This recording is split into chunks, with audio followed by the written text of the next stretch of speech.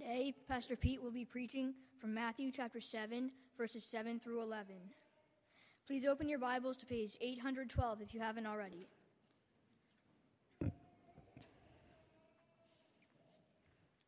Ask, and it will be given to you.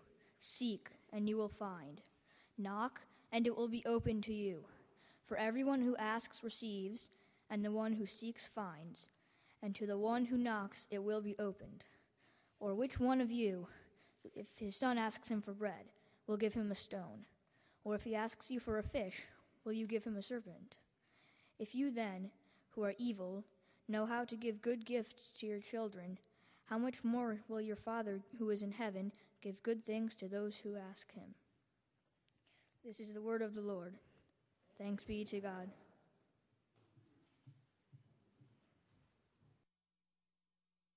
Great job.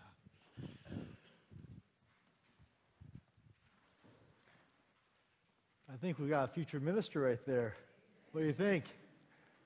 Let's pray. Oh, Lord God, thank you for this morning.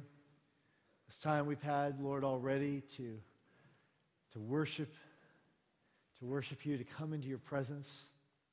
I pray, Lord, now that we would be free of distraction and that we would, just like those first disciples, be at your feet, Lord Jesus, to hear what you have to say to us. A passage that many of us have heard, yet may be surprised by the words I speak today. And so I pray, Lord, that the words that I say would be inspired by your Holy Spirit, it would be true of what we know the Scriptures to teach, and God, that you would have a word for us. Prepare our hearts even now as we prepare to come to the table and receive a gift of your grace.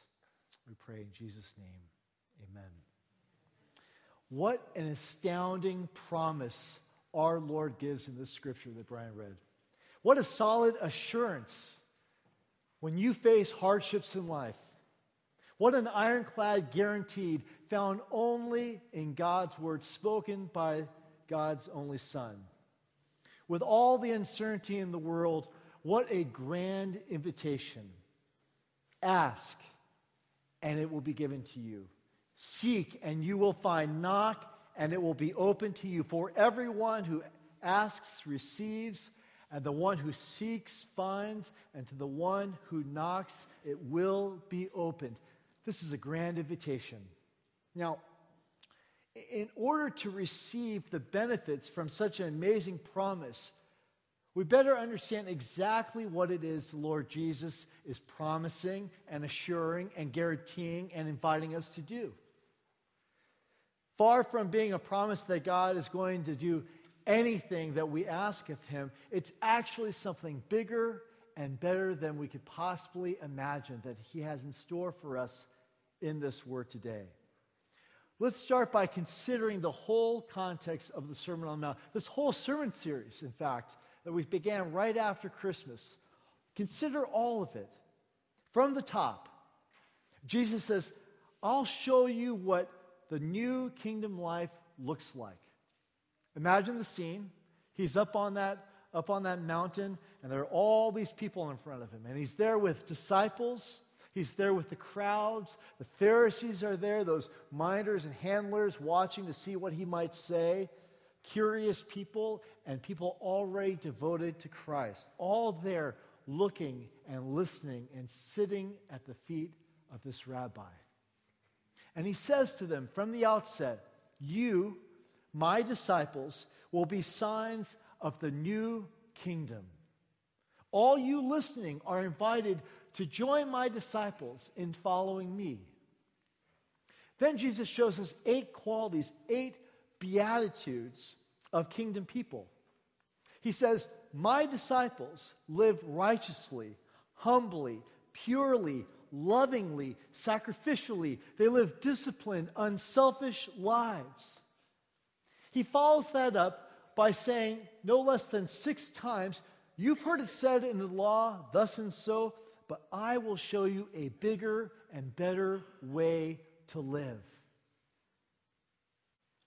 These virtues, These sky-high expectations for kingdom people are beyond human attainment apart from God's grace. How could we possibly live out the Sermon on the Mount? We can't do it. We cannot live this way without divine intervention. We need help. All the way through the message, people listening to the Word of God, as you're listening and reading through the Sermon on the Mount, all the way through, you should be thinking, how could I possibly live this life? And if you're not thinking that, the word that Jesus brought us last week was, for those of us who have blinders, blinded by our sin, you need to deal with it. Again, something that can only be dealt with God's intervention. We'll follow up next week with the very last sermon in this whole series. Verse 12, something so familiar to us, something that I know so many people say, well, I'm not a Christian, I'm not interested in church, but I live by the golden rule. Verse 12, the golden rule says, do unto others as you would have them do unto you. And yet people blindly say, well, I live by that.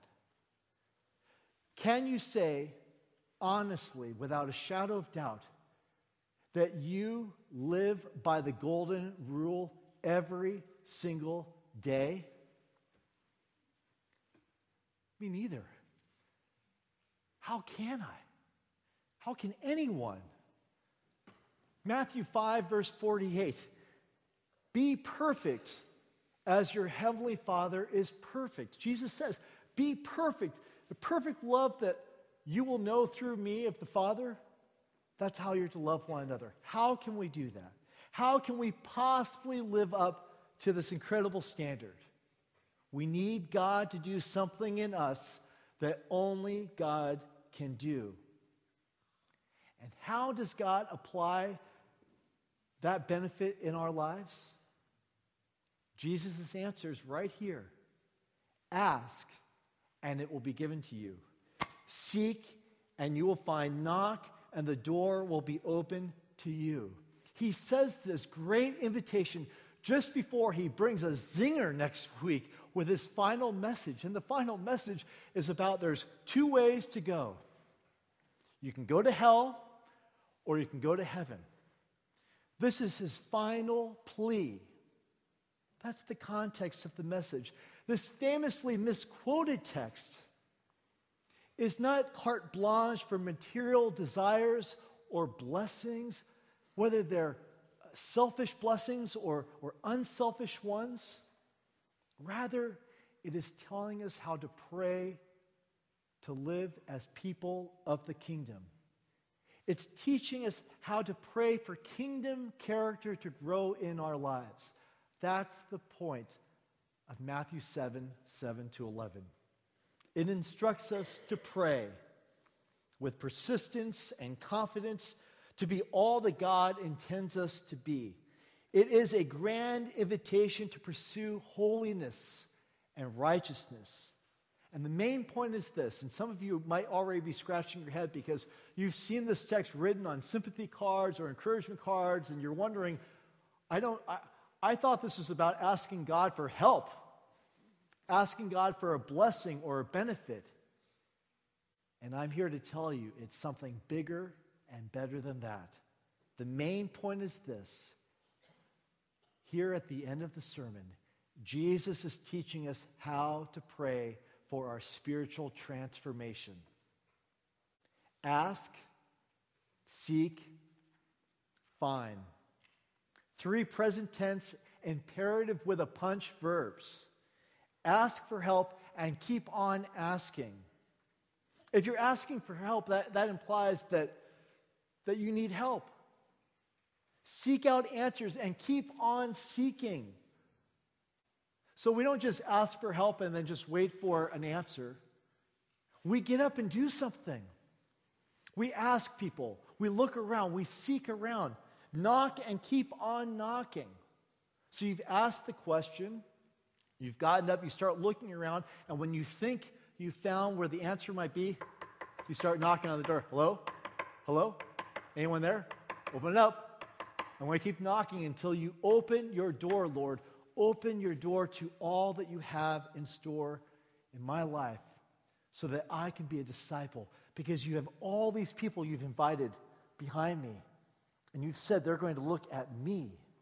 They're going to look at you, and they're going to follow your example. And how could I possibly ever measure up without your help? And Jesus promises, with that kind of persistence, it will be given to you. You will find it. The door will be opened. And he adds, everyone, every single one who asks for more kingdom character will receive, and the one who seeks will find, and to the one who knocks, it will be opened. And we naturally persevere in our prayers when someone close to us is sick, don't we? We celebrate that Kathy's here. We were persistent. We were not going to give up praying for loved ones, people we care about. We pray for those that are in financial trouble or when something's wrong. Isn't that right? Right? We have stacks and stacks of prayer requests for family members and perfect strangers in need. That is a beautiful, magnifying work that we do, Neilsville. But do we ever write a yellow prayer card asking for prayers to be further sanctified into the likeness of Christ? Don't stop writing prayers of concern for loved ones, those that are sick, or concerns in the world. But do we ever ask for prayers that God would give us a more generous heart? You and I, we've been blessed. Beyond 99% of the entire world, we have all this wealth. Oh God, may my brothers and sisters pray that I would be more generous. Do we ever pray that way? Are we persistent in praying to be given a pure heart with all the din of noise around us? Lord, help me to have a pure mind and a pure heart. Ask for prayer for the removal of a critical spirit or for the gift of faith. What's going on in your mind during an anthem or the offertory or communion? What are you praying for and to? What are you seeking from your Father? Consider what would happen among us if we persistently sought out and pounded on the throne room door to heaven and we said, Lord, I want more of you. Now, a child wants more things from his mother or father. In fact, isn't it tough for us parents when we have to remind our kids to say thank you or please? That's what children do. They want things from us. But when you grow up, you realize you want more of your parent. We want more of you, God. The blessings can come, but we want more of you, Lord. I want to crawl up into your lap, Father. That's what this word is for us today. The Bible says God will give us anything that is good for us spiritually if we keep on asking. If you're a believer short on grace, keep on praying for more grace. If you know that you lack faith or lack a generous spirit or lack understanding or contentment or peace or self-control, can any of us say amen that we need more self-control in our lives? Or more courage? Jesus says, you just keep on asking and it will be given to you. Where does this confidence come from? To be so persistent. It comes from the amazing truth that we are the Father's adopted children. And so Jesus says, parents wouldn't give their children a stone if he asked for bread, or a snake if she asked for fish sticks. How much more will your heavenly Father give to those who ask him? And he will only give you good things. All because the Father's Son gave his life as a ransom for our sins. Matthew 20:28. And died for the forgiveness of our sins. Matthew 26:28. and absorbed the wrath of God. Romans 5:19, justifying us by his blood. And to all who received Jesus and believed in his name, John 1:12 and 13, he gave the right to become children of God. Children born not of human flesh, but born of God, born again. That is how God becomes our Father in heaven, by receiving and believing in his Son. Another present tense, hard-hitting, we just keep on believing, we keep on receiving, we keep on this journey closer and closer and closer. And according to verse 11, God gives good things to his children who ask. Maybe not the very thing that you ask, or in the time that you asked, but always good. Always. That may include the hardest experience you've ever faced in life. Can you say that? I'm still wrestling with that because I don't know all the answers, but I know Jesus. I know that the hardest thing he experienced was in that garden, praying, Father, take this cup from me, but not my will, your will be done. It was for a million gazillion reasons he endured that hardship that we only are now beginning to understand the ramifications. Our Father has only mercy in his heart for you and for me. He's never mistaken. He's never misled. His hands are never tied. He never says, well, we'll get you through college, but we'll see about grad school. Or maybe you could move back in your 20s for a short time, but I'm not sure how this is going to turn out. We'll see how your grades turn out. God is never wondering how it's going to work out in your life. He's never waiting. He knows. He has the plan. He won't always give comfort, but he will always give what we need.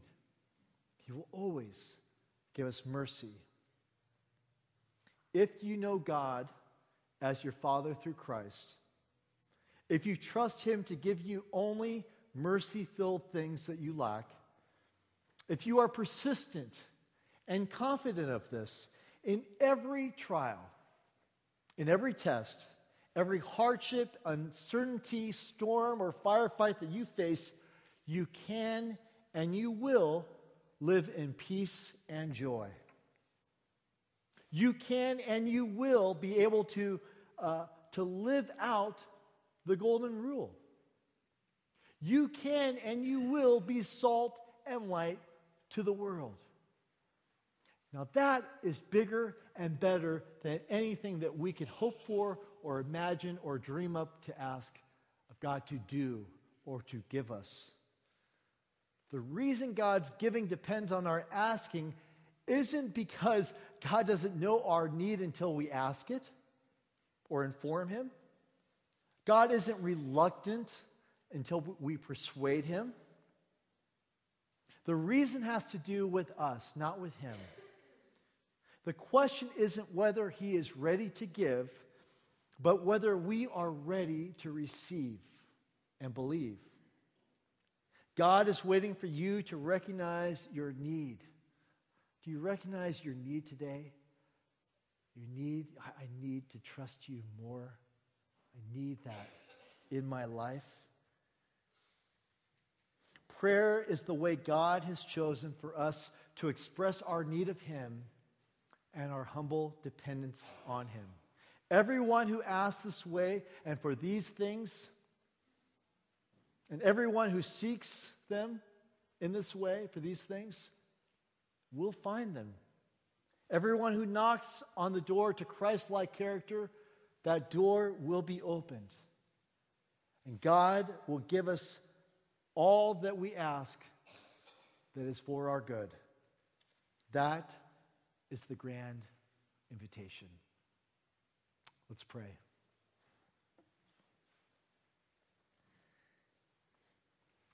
Lord Jesus, we know that there are many other places in Scripture that you talk about, that you instruct us by your Holy Spirit to bring our prayers to you, our supplications and concerns, and that you richly bless us, and that as we live out and live in your will, Lord, that you work incredible things far beyond our own lives. But Lord, thank you for this word. Thank you for this reminder, that this pinpoint, laser-guided reminder that if we ask and seek and knock for more of you and more of your character in our lives, that you will bless us. Lord, we want to go through life triumphantly with peace and joy in our hearts, ready to face whatever comes our way. But we first must realize our need. So enable us to be more persistent, to be more confident, knowing that you have a blessing for us. And now, even now, as we come to the table, prepare our hearts to receive and believe. Amen.